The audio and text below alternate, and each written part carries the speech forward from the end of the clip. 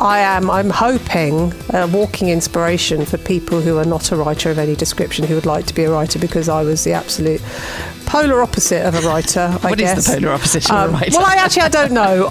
That's a really good question. Let's rephrase that. I was not in a position in my life that anybody would have looked at me and thought, oh, I bet she's going to go off and write a novel.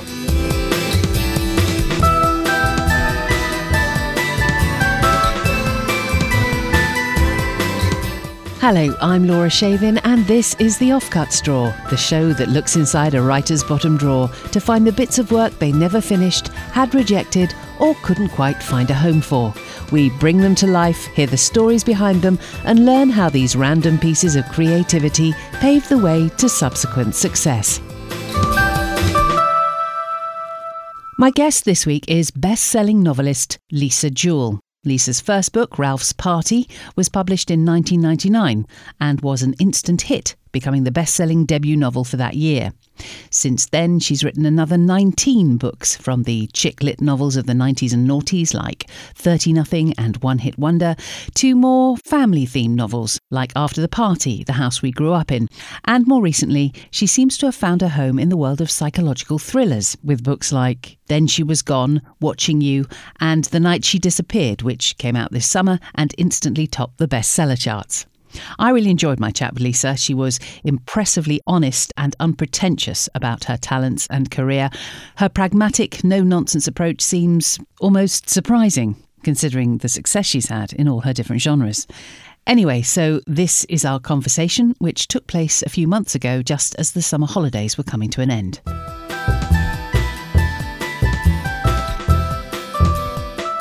Where are you in your work cycle? Are you in the middle of anything, or did you clear the decks before your holidays? I have got into the habit, since having small children, of stopping work for the summer holidays. And now I don't have small children anymore, but I do still stop work for the summer holidays. But it actually does work for me, because it's nice for me to have that space. And so I'm now at that point where I'm having to gear up to get back into it, it hasn't quite happened yet, but I'm hoping it will happen in the next few days. I'll get back to work. But had you finished a project and now you're ready to start a new one, or are you no. Sorry, no. What I mean is I stop writing the novel that I'm writing for the summer holidays and then come back to it after the summer holidays. So I have half a novel. So my writing cycle is January to December, so it's really nice and easy to remember what I'm supposed to be doing at any given point. Hold on, so let me get this straight. You have a cycle per book, so you start writing it in January, you have it finished by December, is that right, each book? Correct, yes. That's impressive. It's really not. People say this to me all the time, but I have to remind them that this is my job and I don't do anything else.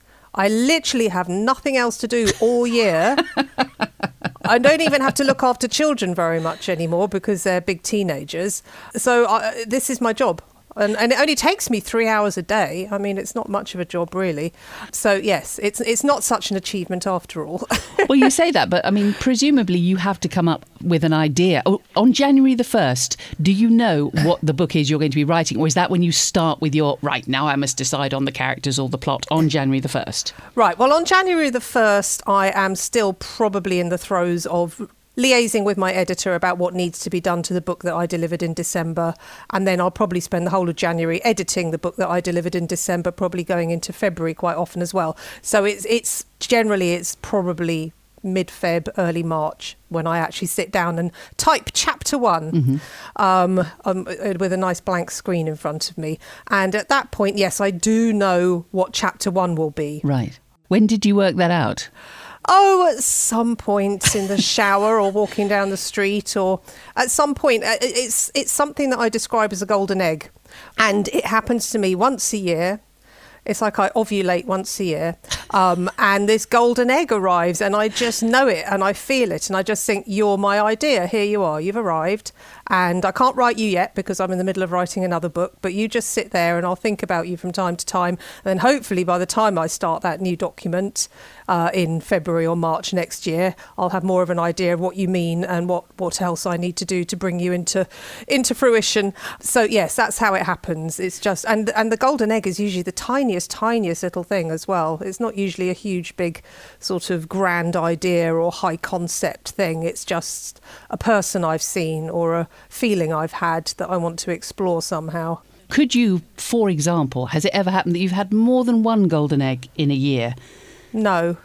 And in fact, if I did get another golden egg, I would find a way to make it work in tandem with the original golden egg. Oh. Yeah, so I would try and link the two things together and put them in the same book.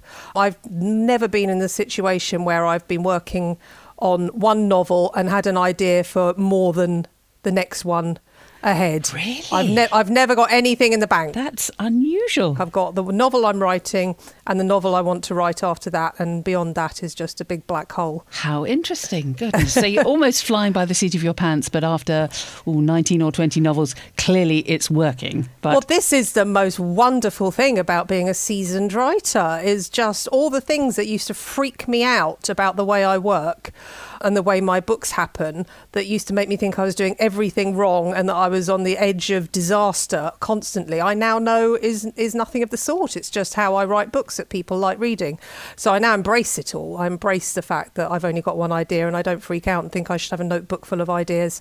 I embrace the fact that I don't plan my novels and that I've got no notebook full of chapter plans and post-it notes and whiteboards and what have you. And I just think this is how I write the books that I write, and people like the books that I write. So yes, I've come very much into myself as a writer over the past few years. well, let's get started then. Let's hear your first offcut. Can you tell us what it's called, when you wrote it, and what genre it was written for? Okay, this clip is from The Girls, which is a novel I wrote in 2014, which was one of my first thrillers, and it was not used in the final version. The afternoon grew warmer, and Leo called at 4 o'clock to say he was leaving work early. The pale gold orb of the sun arced slowly across the sky above the garden, sparking off window panes now and then, and a sweet breeze riffled the leaves of the ancient trees that grew in a line from east to west. Adele opened the packaging of the huge tent that Leo had ordered on the recommendation of a friend who was a veteran of family festivals. She stared blindly for a while at the instructions. A job for Leo and the boys, she decided. She found Sophia's sun hat and a newspaper, filled a glass with water, tucked her phone into her jeans pocket, hooked Sophia onto her hip, and headed into the garden. It was busier now that the other schools had broken up. She saw Henry and George with Dylan and Violet. The boys were on their bikes. Violet was on what looked like brand new roller skates, her elbows and knees bound with strapped-on padding. Dylan was still in his uniform, the grey and black of the private boys' school at the top of the hill, the one where the celebrities sent their sons. He flicked his dirty chestnut fringe out of his face and laughed scathingly at something Henry had said. He was only 2.5 years older than Henry, but since he'd started secondary school, he'd been making a concerted issue of his age advantage. Adele suspected their friendship, which had started when Henry was the same age as Sophia was now, was in its dying days. This summer, she mused, would be a challenging one for the boys. Why was this not included in the book? It's so hilarious. So, gosh, that's just bizarre listening to that, because everything about that changed apart from the setting. I started writing Adele as the mother of 2 sons and a baby girl who live on a communal garden, which is based on the communal garden that I live on, which I'm actually looking at now as I talk to you, the line of trees growing from east to west. And it was when I was still in that phase of not trusting my instincts and sort of wrong-footing myself a lot while I was writing, which is how I often used to write, of just sort of making corrections as I went along rather than ploughing forwards.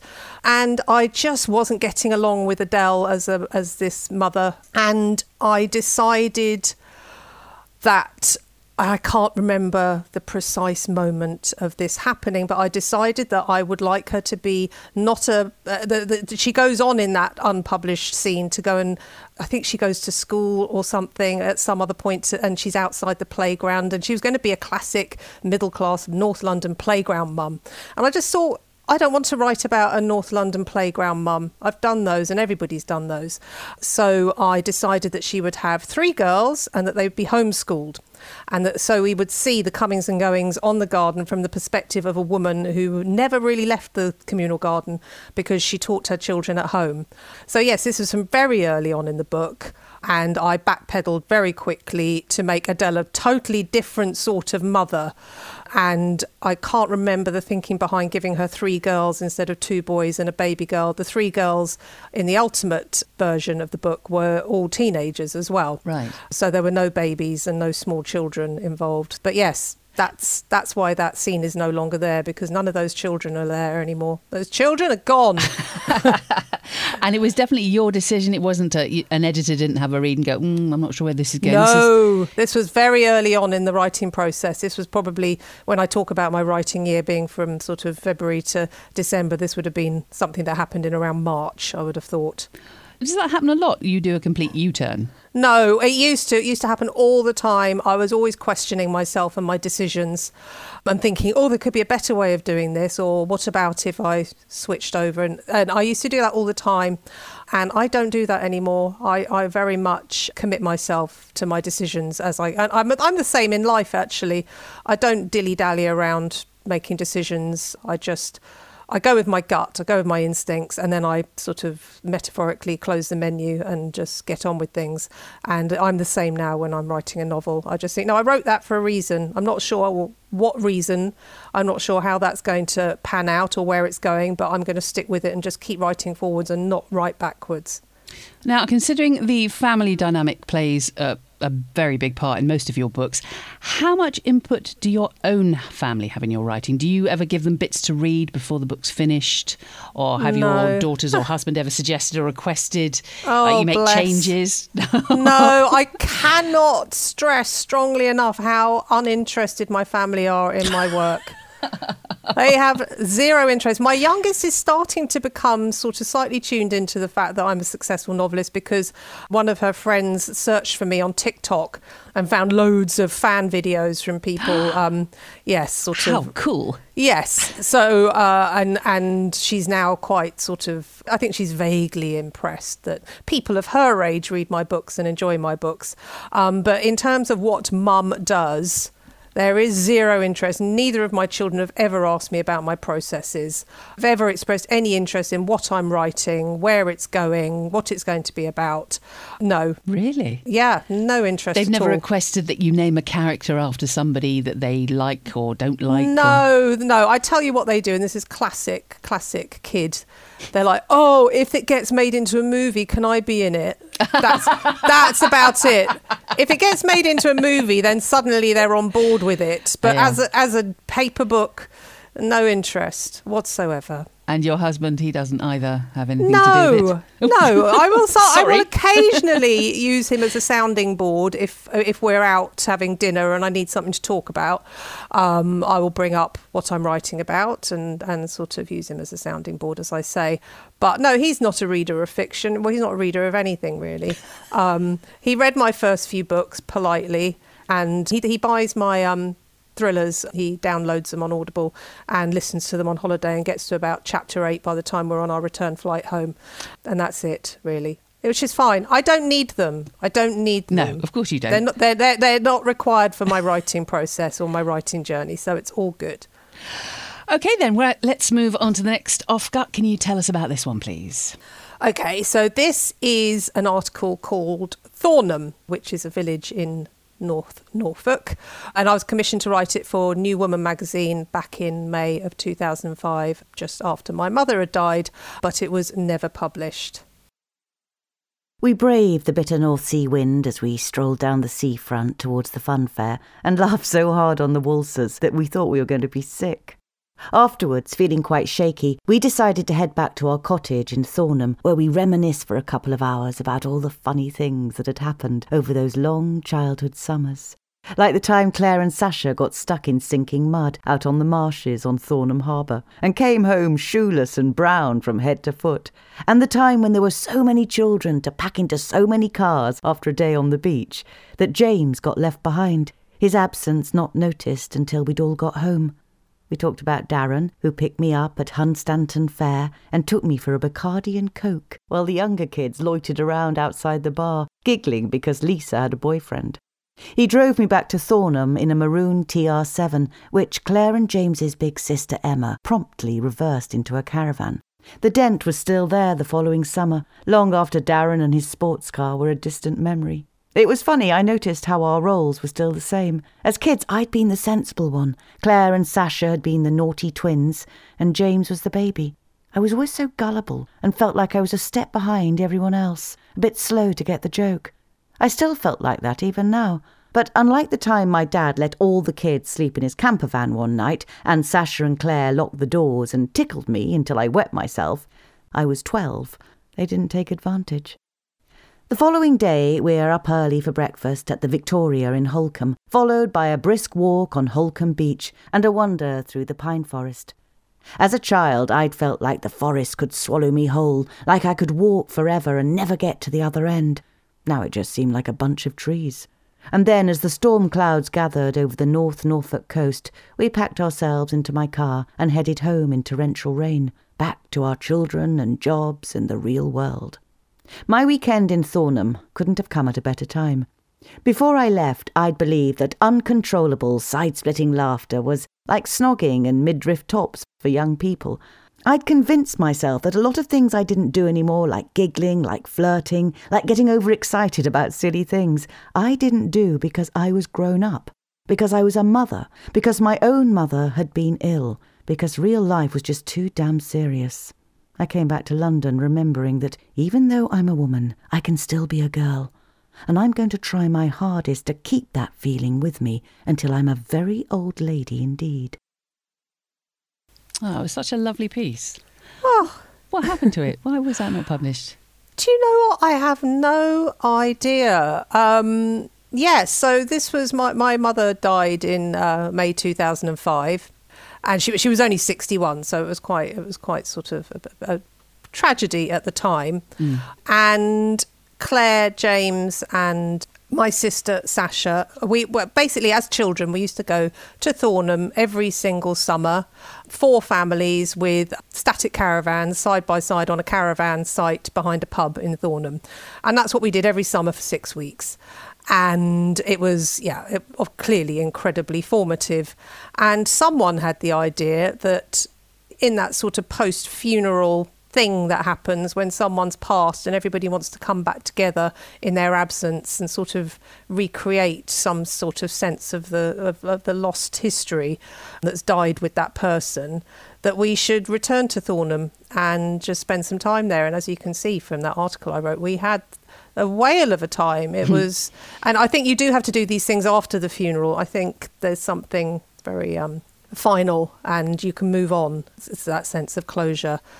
And I can't remember being commissioned to write this piece, and I cannot remember why it got killed. I know that New Woman magazine doesn't exist anymore. It's defunct. And no, I can't remember the backstory to this at all. It was fantastic, actually, for me to go through all my old pieces of journalism and unearth it and read it, particularly with all that sort of sentiment about clinging on to girlishness and helpless laughter and not taking life too seriously, and that sense I'd had at the time of writing it, that this was something I wanted to remember and take on with me into life. And I'm not sure that probably happened. Because it kind of doesn't in life, does it? No, real life intercedes eventually. It does, and you sort of revert to normal behaviour.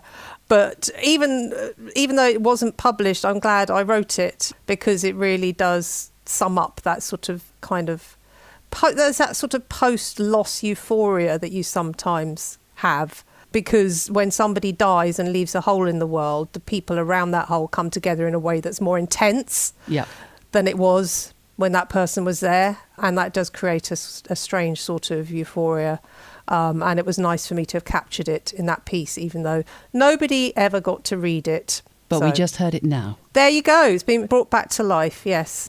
Now, your mother, I heard an interview you did. Your mother has a fascinating story about her upbringing. Can you tell us about that? Yeah, I mean, yes. So I was brought up with a sort of story inbuilt into my DNA. The story that I heard from my mother from being a tiny child all the way through to adulthood, which was the story of my mother's childhood, which was, you know, you could make a screenplay out of it. So she was born in India in 1944 to an Anglo-Indian father and a Scottish mother. And when she was 4 years old, the family decided they were going to emigrate from India to the UK, where they had a lot of family. And my grandmother, my Scottish grandmother, got on a boat, as you did in those days, with her twin baby boys, and left my grandfather and my mother in India, and they were supposed to be joining her a few weeks later. I think my grandfather had some affairs to tidy up before he could leave the country, and instead of tidying up his affairs, he actually reunited with his childhood sweetheart, and made a new life with her. This affected my mother very, very badly, as you can imagine. She was 4 years old. She stopped eating and she got rickets. And, you know, back in these sort of really sort of post-Victorian days, the way that people dealt with unhappy children was just sort of guaranteed to make them even unhappier. They sent my mother off to a boarding school up in the hills in a town called Nainital for 3 terms, in a boarding school full of teenage girls and this 4-year-old child. Oh no! Yeah. So, and by the time she came back to Lucknow, which is where her father and his new wife were living, they were married, and a baby sister came along not long afterwards, and she was not allowed to talk about her mother. She was made to call this new woman her mother. She wasn't allowed to cry about her mother, and then she watched her father and her stepmother love the new baby physically in a way that they'd never loved her physically. She got all the hugs and kisses, and my mother was not read bedtime stories as she told the story to us. Yeah. Anyway, when she was 10 years old, the family finally left India. This was around the time of partition, and they were in Karachi at that point, and came to the UK, but they settled, unlike my grandmother who settled in the Midlands, they settled in North London. And my mother met my father, my mother had me, and then when she was pregnant with my little sister, this man appeared at her front gate and said, "Are you Kay?" And my mother said, "Yes." He said, "I'm Brian, I'm your baby brother. I've been looking for you for years." Oh, so he was only 18 at the time, and he'd been looking for her ever since he was old enough to look for her, and he'd finally tracked her down. I don't know how he did it. And so he came back into her life, which meant that also my mother's mother came back into her life. And yes, so quite a tragic and extraordinary story. Unfortunately, it wasn't very healing for my mother. I was about to say, was there no happy... It sounded like there needed to be a happy ending. Yeah, the happy ending was my mother's relationship with Brian. They were 2 peas in a pod. They adored each other, but my mother never really bonded with her birth mother. She never really had that closure with her. The mother was very damaged, as you can imagine. As you can imagine you would be if you'd gone halfway across the world with 2 baby boys, expecting your husband to catch up with you with your baby girl. She'd already lost one child at a year old. So she'd gone through the grief of losing a child, and then she'd lost her daughter as well, and her husband. So she's a very damaged person. She didn't really have a lot to give. Was she alive? Did you meet her? Oh yeah. She in fact, my mum and dad went on holiday once, and she came and looked after us for a week in our house. We used to go up to the Midlands a lot and spend time with her. She was an amazing cook. She cooked Indian food. She was very Indian because she'd been born in India herself, even though she was Scottish. So she was a big part of our lives, but she was quite a cold, unknowable person, really. But yes, so that was the story of my mother. And you've never been tempted to do anything with that story at all? Oh, that's a really good question. I don't know. It's not my style, is it? It's not the sort of thing I write about, but... It's the starting point of something. It's the starting point of something, yes. I mean... As with, I had a very traumatic early marriage, and I always knew I wanted to write about it, but I never found the right moment to write about it until I found it. And I've put it into, I think, my 5th novel. And maybe that will happen with my mother's story. Maybe I'll be writing something and I'll think, this is it. I found the place for it. This can be it. We'll see. I haven't found that moment yet. All right, let's find out about your next offcut. Can you tell us what it's called and where it comes from? Okay, so this is a deleted scene from my very first novel, Ralph's Party, which I started writing when I was 26 years old back in the 90s and was published, in fact, in 1999. 1st of January 1986. 276 days till UCL. I must be the only 18-year-old in the country waking up this morning without a hangover. Another lovely New Year's Eve with Mother, Lulu and Alex watching other people enjoying themselves on the television and feeling like I always feel, on the outside. Oh God, I can't wait till October. I can't believe this year has finally arrived. 10 months to go before I get away from bloody Mother and this miserable little bloody hovel. Mother's downstairs now, taking down all the Christmas decorations, i.e. the bits of holly she stole off the tree outside the Rowans, without the berries, of course. I'm surprised she can bear to have them up even for 8 days. I can tell it makes her all edgy. She's so relieved after they come down. I'm listening to John Peel's Festive 50 at the moment. I wonder what will be number 1. Atmosphere by Joy Division again, no doubt. He's playing Teenage Kicks by the Undertones at the moment, and it's making me want to cry. I've only got 2 years left of being a teenager, and I've yet to have one single kick. I wonder what it feels like. I wonder if I'll lose my virginity this year. I've been thinking about it a lot lately. It's weird and so exciting to think that there's a boy out there somewhere who I've never met, and I'm going to fall in love with him and lose my virginity to him. I wonder what he's doing right now. Just think, in 10 months I'll be away from bloody, miserable, bloody barracks and horrible bloody Mother, and I'll be living in a wonderful sunny flat in London, maybe in a mansion block with a balcony, and I'll be able to make friends and wear makeup and pretty clothes and grow my hair and drink beer and eat Chinese food whenever I want. And when it's Christmas, I'll buy up the whole Christmas bloody decoration department in Woolworths, and you won't be able to move in my flat for baubles and tinsel and fairy lights, and I'll invite my boyfriend round and we'll drink cold lager and I'll get teenage kicks right through the night. 267 days to go, 8th of February, 1986. Oh, God! I don't know what to do! Justin Jones asked me out to the Valentine's disco! Justin Jones! Oh, you should have seen Melanie Albright's face. He said he didn't know why he fancied me, but he did. He said I had awful hair and wore awful clothes, but there was something about me that he couldn't quite put his finger on. Get that? I've got something about me. That sounds a hell of a lot easier than having to make an effort to be fancied like Melanie bloody Albright, with her huge bloody tits popping out of her deliberately too tight shirt. I can just walk about with my spastic hair and my nylon clothes and sensible shoes and have something about me. I am very happy with this newfound knowledge. There was no point in saying yes, of course. I was honest with him. I just told him my mother was a witch and a cow and wouldn't let me go because then I might enjoy myself, and that's the last thing she'd ever want for me. He told me he'd bring a ladder and kidnap me from my room. Very romantic idea, but too rebellious by half. I explained to him that I am not a rebelling type. I feel sad now. I hate my mother. 238 days to go.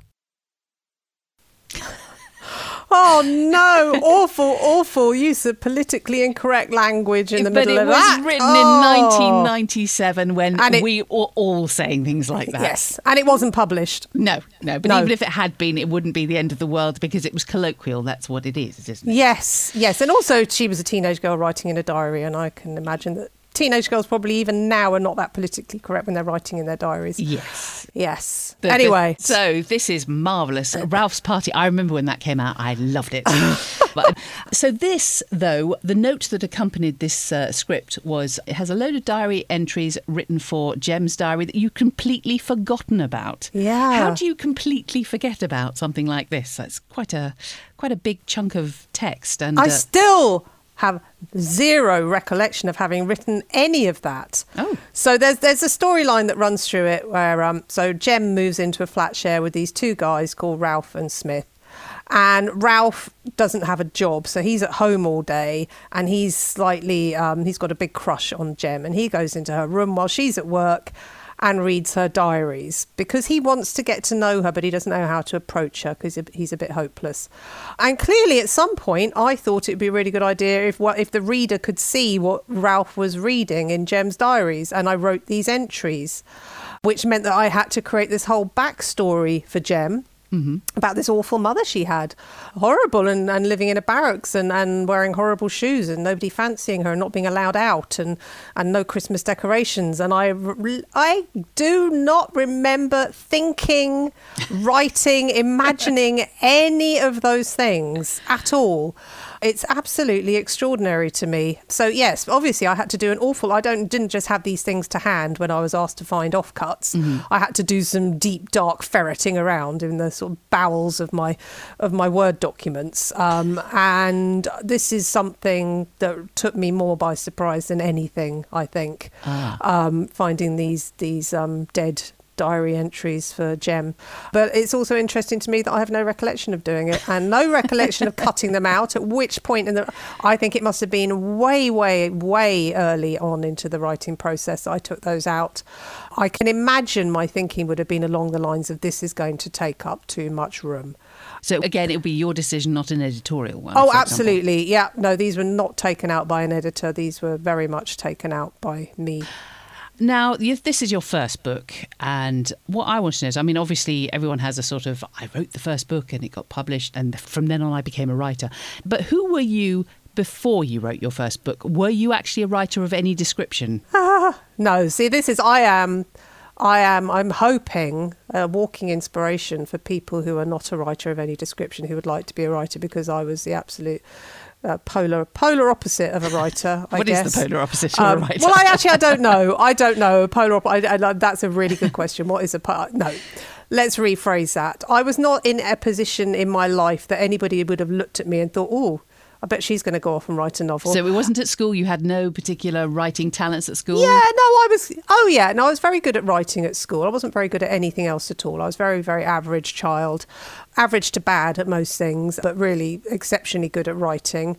But at the point at which I started writing this in 1996, I hadn't written anything since I was a child. What was your job? What were you doing for work? So at the actual point that I started writing Ralph's Party, which was in October 1996, and I remember that because I'd had the conversation with a friend on holiday. One of us was a teacher, so we had to go on holiday during the school half term, even though none of us had children. So that's how I know it was October. And somebody else on that holiday had made me a bet to write a book because I'd just read High Fidelity by Nick Hornby and was feeling kind of inspired, kind of thinking that I'd like to write a novel. There's a long backstory. It wasn't quite as clean cut as that I suddenly, from out of the blue, decided I want to write a novel. There's an awful lot of other stuff behind that. So when I got back from that holiday and started writing it, I had actually been made redundant. I'd been working as a PA to the marketing director of Thomas Pink, the shirt makers in Jermyn Street in Mayfair. That was the precise job that I was doing. So I had been working in an office behind the Thomas Pink shop in Jermyn Street for the marketing director as a secretary. And I had just lost my job before we went on this holiday, this life-changing holiday where I had this life-changing conversation with my friend. And before I'd been on that holiday and had that life-changing conversation, while I was still a secretary, if you had asked me, what do you think you're going to end up doing? I would have been thinking of pay rises and promotions. That was where my head was at. Right. I wasn't living in a world where I thought that I was going to change my life, or that I was going to take a risk, or that I was going to do something brave. It wasn't a secret dream, for example. It wasn't a secret dream. It was something that I knew I was good at writing, but I also thought that I didn't have any right to write a book. I thought I was young and a flippity gibbet and hadn't had any life experience, and bad things hadn't happened to me. And I thought that, particularly back then in the 90s, there weren't really any young female writers. Any books I read by women were middle-aged women, postmenopausal women on the whole. So it wasn't something that I thought and also as a human being who had not even been to university, didn't even have a degree or any A levels, I certainly didn't think that I had the right to even think about writing a book. So yeah, it was only losing that job at that pivotal moment in my life, losing that job, and I cried for 24 hours after I lost that job because I loved it so much. But that was what forced the conversation that I had with the friend on that holiday, which led to me shaking hands with her and saying, OK, I'll give it a bash. I'll write 3 chapters. And those were the 3 chapters of Ralph's Party. But it was an absolute sliding doors moment. It really was a sliding doors moment. It wasn't something that was inevitable and that was going to happen anyway at all. It was something life presented me with a moment which I could grab hold of or ignore, and I grabbed hold of it, thank God, and made it happen. And here I am. What a fantastic story. Yes, it is fantastic. Right, well, let's move on to your next offcut. What's this one? Right, so this was from I think it's one of my middle novels, The Truth About Melody Brown, which I wrote in 2008. And I can't actually remember what it is, so I'm quite excited to hear it. It smelled different today. The corridors smelled of sickly, pine-scented disinfectant, and the classrooms smelled of chalk dust and wood polish, even though the floor was linoleum and the whiteboard employed markers. And the children seemed taller, bigger, and somehow more ominous. But the strangest thing of all was that all day long she'd had this worrying sense of watching her back, as if someone was about to pounce on her. And worse than that, a voice inside her head, but somehow everywhere whispering her name. Melody, Melody, Melody. Wherever she went, it was a child's voice in as much as it was a voice at all, more like interference, but harsher, deeper, without the softness of a child's voice. Melody found herself turning abruptly to locate the source of the name-calling at several points throughout the day, and each time she turned to face a blank wall or an empty corridor, her heart raced and her hackles rose. I suspect that the reading we gave of this might be a little bit more sinister than the actual story in the Melody. Melody. Whoa, that was spooky. Well, I thought we'd go for a change of tone there because yeah, definitely. Because there are certainly creepy overtones or undertones in that clip. How accurate is that? Well, first of all, what happened? Why is it not in the book? That's a really good question. So Melody Brown is a dinner lady. She's a single mother to a 17-year-old son, and is a dinner lady at the primary school that he went to. That she took the job because it worked in terms of being a single mother, and she's still working at the primary school that he went to, even though he's nearly an adult.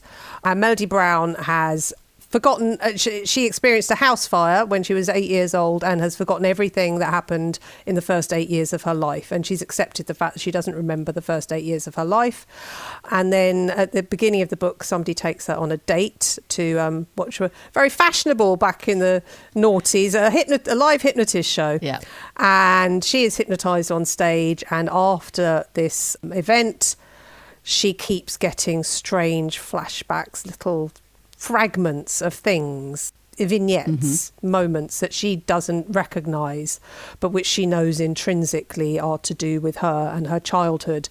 So the book, The Truth About Melody Brown, is about her voyage of discovery. She follows these little clues like breadcrumbs. She sees, for example, one of the flashbacks she sees is of a house by the seaside with a balcony that looks like a smiling face. And she locates this house, and it's in Broadstairs on the Kent coast. And anyway, slowly, chapter by chapter, she pieces together the truth about her childhood and about who she really is. But the whole book is set in the summer holidays. But clearly, at some point, I had written a scene, or I had changed the timeline somehow, because this is clearly Melody going back to work at the beginning of term. At the moment, the book finishes in July on her son's 18th birthday, which is at the end of July. So, yeah, I at some point clearly decided that I didn't want it. I can't remember what mental shenanigans I was processing to make that decision to truncate the storyline so that it didn't go over the summer holidays and into the new term.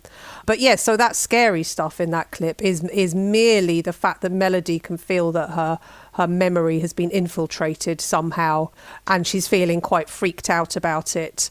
So it sounds like, from that dramatic retelling, that it might be a horror or a ghost sort of thing. It's not. It's neither of those. It is very much just she's feeling haunted. These encroaching memories. This is actually your 7th novel. Yeah. And you have, as has been noted by many people, you've changed from the Ralph's Party, I think you called it, was it Flatmates and Curry kind of book? Yes. And obviously as the books have gradually got darker. And I was trying to work out when the actual change occurred. Now, I read an interview that you said it was The Third Wife in 2014 that defined your change of style. Yes. But your publisher appears to disagree with you, because I'm looking at the book covers going, hold on a second. Melody Brown is the book where the font changes and becomes a bit more stark, although the background isn't quite scary. And then after that, they're quite frothy, the earlier books. And then all of a sudden, the images get darker, the font gets bigger. Yeah. Okay. Well, there's actually quite a dull technical reason for that, is that The Truth About Melody Brown was the first book published by Random House when I moved from Penguin to Random House. And they have just done a backlist rejacting exercise. So they have rejected everything that they have published for me, which is The Truth About Melody Brown onwards. But this was a point at which I started giving my publishers books to publish that weren't chick lit. And I think they found it quite challenging to know what to do with me over the next few books from The Truth About Melody Brown onwards until The Third Wife, which is when I finally killed someone. So then there was just like, okay. So I kind of wrote out of genre for about 3 or 4 books in the middle of my backlist. But they went well, surely, the publisher... Yeah. So The Truth About Melody Brown sold really well. And after that came After the Party, which was the sequel to Ralph's Party, which was a very grown-up novel about long-term love and parenthood. And then after that came The Making of Us, which was a book about anonymous sperm donor, the 4 children that he'd sired coming together to go to his deathbed. And then after that was The House. I wrote a historical novel called Before I Met You, which had a historical dual timeline set in 1919 in London. Then there's A House We Grew Up In, which was a novel about a family blighted by the mother's obsessive compulsive hoarding disorder caused by a trauma within the family. So these were books that were fish nor fowl. Like, nobody was dying, but nobody was falling in love with anybody. And so for quite that chunk of time, my book sales did go down to the point where I was slightly worried about my long-term future as a novelist. Never to the point where I thought I'd have to get a job, but certainly to the point where I just thought, if this carries on, I may have to rethink my long-term plans.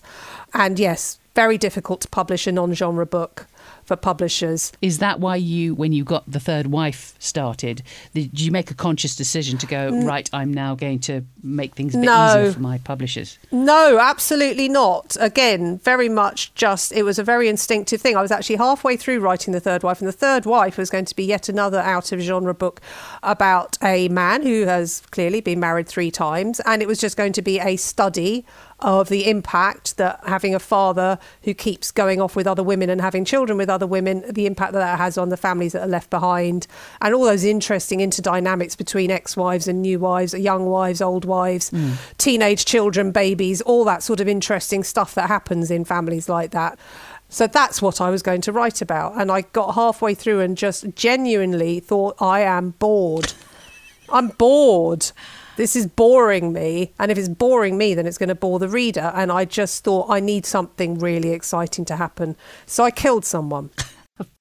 And in fact, if you read The Third Wife and you're expecting it to be a classic kind of domestic noir, domestic thriller, you may not get exactly what you want, because it is a bit of a sort of a pig's ear in a way, because I had to sort of rework things to fit around this new dead person in the middle of the book. So it's not particularly successful, but as a diving board for me to then find my way into a genre which I think I should always have been writing in, to being completely honest, and to head off in the direction that I've since headed off in. It was the right thing to do, and it's not my favourite novel of mine by any stretch, but I'm so glad I wrote it, because obviously Had that novel gone out into the world and my publishers had said, hold on, this isn't a Lisa Jewell novel, you've killed someone, what's going on? Had my readers said, oh, I used to like Lisa Jewell, but then she started killing people and now I don't like her anymore, I'd have had to have pause for thought and rethink things and find another way to move on creatively. But neither of those things happened, which gave me carte blanche to just keep on killing people and keep getting darker and darker and going further and further into a place that I feel really comfortable in. So The Truth About Melody Brown was a turning point in as much as it was the first novel where the focus wasn't a romantic relationship.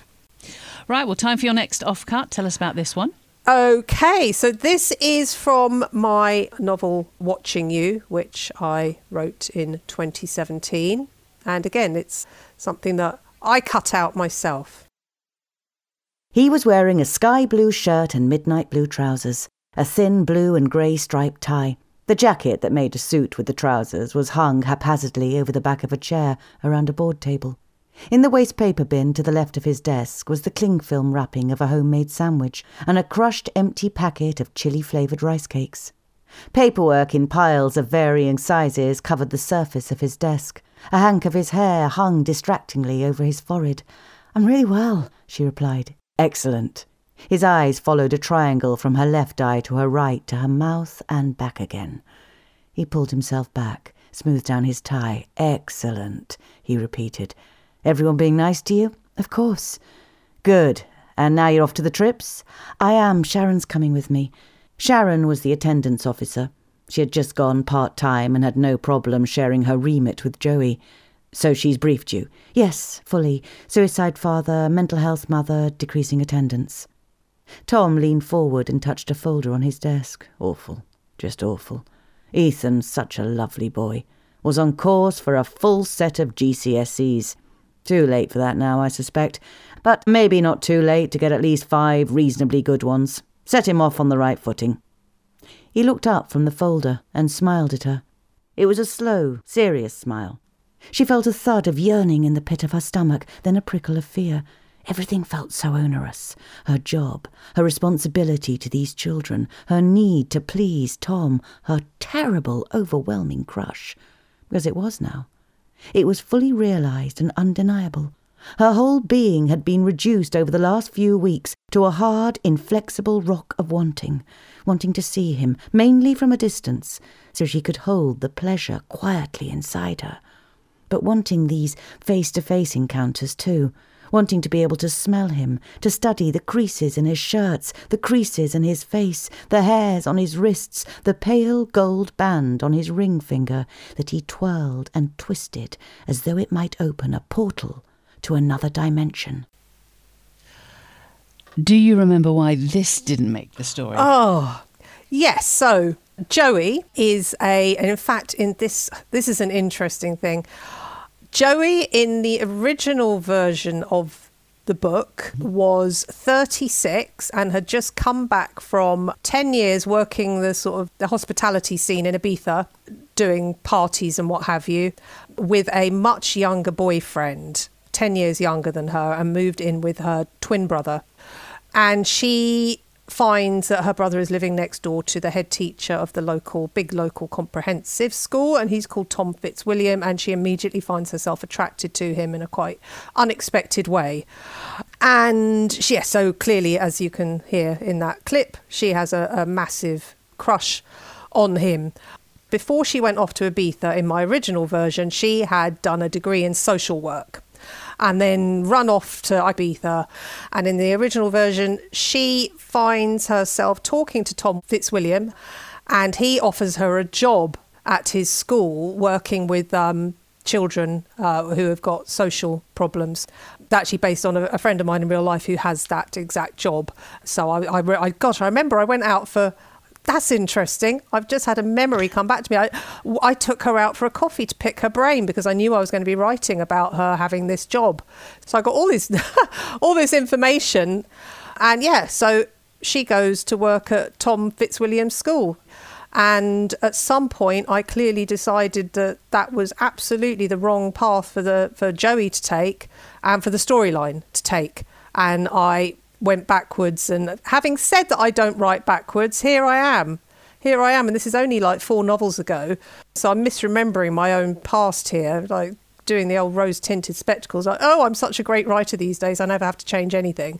Clearly here I absolutely changed tack quite dramatically and removed Joey from Tom's school and put her back in the house next door and had her just watching him once more from a distance and not being a part of his life. Right. So yes, a little lost moment of what might have been had Tom Fitzwilliam offered her a job working at his school. Would that have changed the plot very much, do you think? Oh, it really would have changed the plot. The whole plot ultimately hinges on the distance between her and Tom Fitzwilliam and the fact that she does only get to see him from a distance and fantasise about him and make up stories about him and use him as some sort of emotional crutch to get through the sort of the feelings that she has of inadequacy and being lost in the world. So had she been face to face with him every day, that would have taken all that tension out of the story and all that sort of... Did you have any idea where it might have gone? No, I never have any... No. I never plan anything or know where anything's going. I have the one thing, it's on my screen and it just grows 1,000 words a day. And that's what it is. That's all that exists, is my brain and my fingers and this thing on the screen that is just, for me, it's words on a screen. I don't have that sense of being sort of absorbed into my own imaginary world and the world around me doesn't exist. I'm very, very aware of the world that I'm in. I'm very aware of the biscuit tin. I'm very aware of jobs that I need to do. I'm very aware of the fact that I want to go up and put some warmer socks on because my feet are cold. I'm very aware of the fact that I can hear my husband coming upstairs and he's going to want to talk to me, and all of these things I am aware of. Yeah. So what I do feels very, very mechanical almost when I'm doing it. It's just a screen, fingertips, keyboard, words. You make it sound very unenjoyable though. Is there no delight? There's very little delight. The delight comes afterwards. The delight comes when it's finished. The delight comes when I can give it to my editor and she tells me how to make it better, and then I can make it better, and then people read it and say they've loved it. But actually writing it is very rarely delightful. It's very rarely delightful. There are moments where something clicks into place and it feels a little bit like magic, and then I get a moment of thinking, wow, there is something else going on here beyond just my fingertips and the keyboard. There's something else at play here. But mostly it does feel like a mechanical. I'm just watching the word count going up. I'm just selecting text and clicking and looking at the bottom of the screen to see how many words is in the thing that I've just written. And it's like 800 words. And I think, okay, let's see if I can get another 200 words out. That's what it feels like. Wow. Yeah. Well, I admire your pragmatism. OK, we've come to your final offcut now. So can you tell us about this one, please? Wow, this is from The Night She Disappeared, which I only finished writing in December 2020. So hopefully I should remember very, very, very clearly why this didn't make the final cut, because, this was just from last year. Thomas grabs her by her throat again and pulls her under the water again. Then he disappears too, and for a second they're an amorphous, LED-lit, writhing mass at the bottom of the pool, and there is nobody here to help, and someone is going to die if they keep doing this. And so for the second time that night, Tallulah takes off her shorts and jumps feet first into the pool. Her hands find Thomas's hands around Scarlett's throat and try to unpeel them, but she feels Thomas's foot hard just above her groin and recoils. She starts to feel her breath run out. She didn't take enough in when she jumped, and she shoots to the surface of the pool, gasping for air. "Help!" she calls out into the black night, her voice fighting hard against the pounding music. "Help!" But nobody comes. Nobody is here. She goes under the water again and feels that Scarlett is starting to lose her fight, that she is becoming soft and pliant, and she realizes that Scarlett is drowning. She throws herself bodily between Thomas and Scarlett, and finally his hands come away from her throat, and all three of them emerge once more from the water, all choking, all gasping and coughing. Scarlett tries to make it to the side of the pool, but Thomas grabs her by her legs and tries to pull her under again. This time she manages to kick him away and swim quickly away from him, but she seems to have winded him, and he's curled up at the bottom of the pool, and seeing him there in a pathetic fetal ball, Tallulah feels a terrible shadow of repressed rage pass over her, blank fury at this boy who she used to love, this boy who ignored her throughout her pregnancy because he didn't think her baby was his, This boy who wants her to stay small and compressed and stick her in a box on the side of an A-road. This boy who has just tried to take the life of the girl she loves. And she gulps in a big lungful of air and pushes herself to the bottom of the pool and sits on Thomas's head. He struggles against the weight of her and is about to push her off when Scarlett appears by her side. They exchange a look through the pinky blue haze of the disco-lit water, and then Scarlett takes Thomas's arms and pins them down against the bottom of the pool, and as the lights change from pink to orange to green to red, the fight slowly leaves Thomas's body. Oh my God! Why didn't you put that in? That was great. Oh, right. Well, here you go. Well, here's one little interesting factoid about that. So Tallulah's boyfriend throughout my whole first draft was called Thomas. And then I gave it to my editor and she said, Thomas just sounds like a nice boy. He doesn't sound like an evil boy. I think, can you not give him a slightly harder name? So I changed his name to Zach. So he's in the final book, he's called Zach, not Thomas. Right. And this was a perfect example of what happens when you don't plan. And I had assumed, all I knew from the beginning was that Thomas and Tallulah, and now obviously Zach and Tallulah, go to a pool party at a mansion in the middle of the countryside and they never come home. Until I got to the closing chapters, I had no idea whether they were dead, whether they were alive, whether one of them was dead, the other one wasn't, who'd killed who. I had no idea. The only thing I could assume was that because they'd been at a pool party, a bad thing happened in the pool. So I was just geared towards making something bad happen in the pool. And gosh, that's shocking. She sits on his head.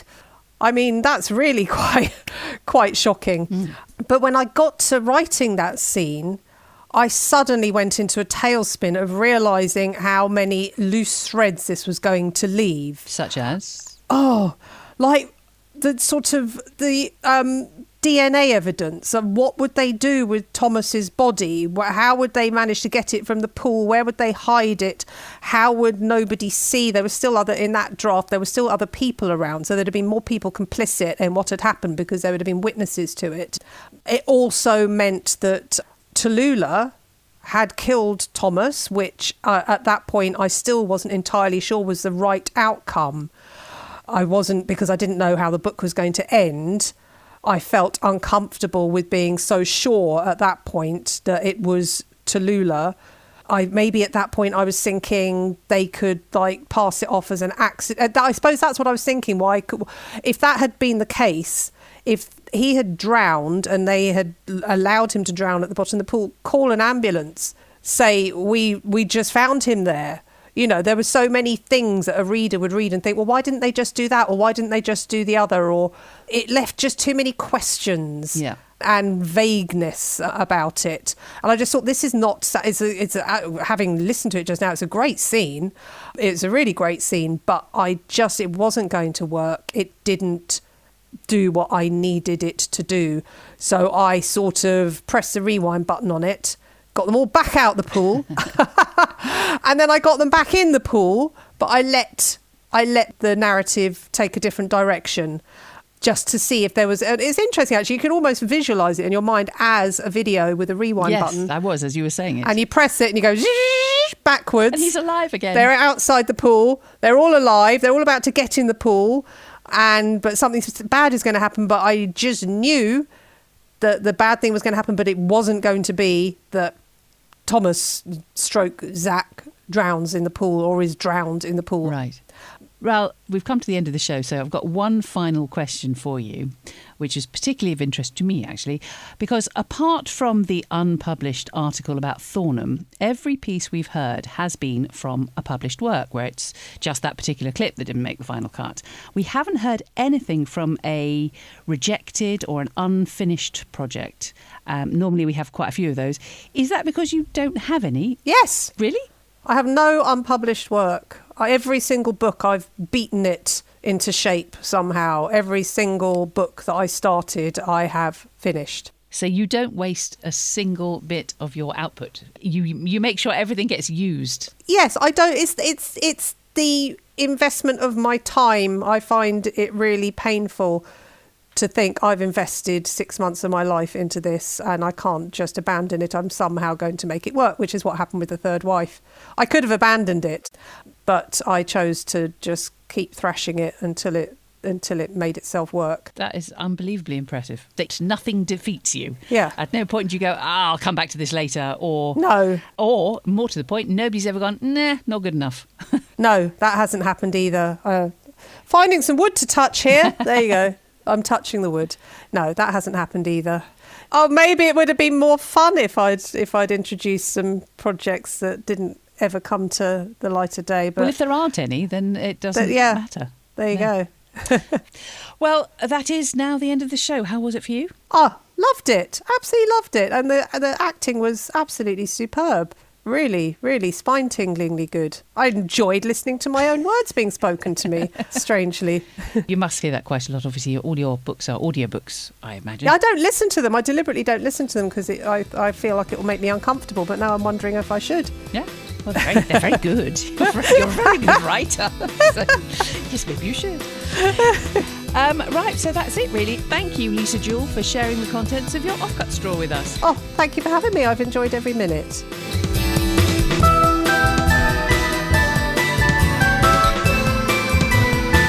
The Offcut Straw was devised and presented by me, Laura Shavin, with special thanks to this week's guest, Lisa Jewell.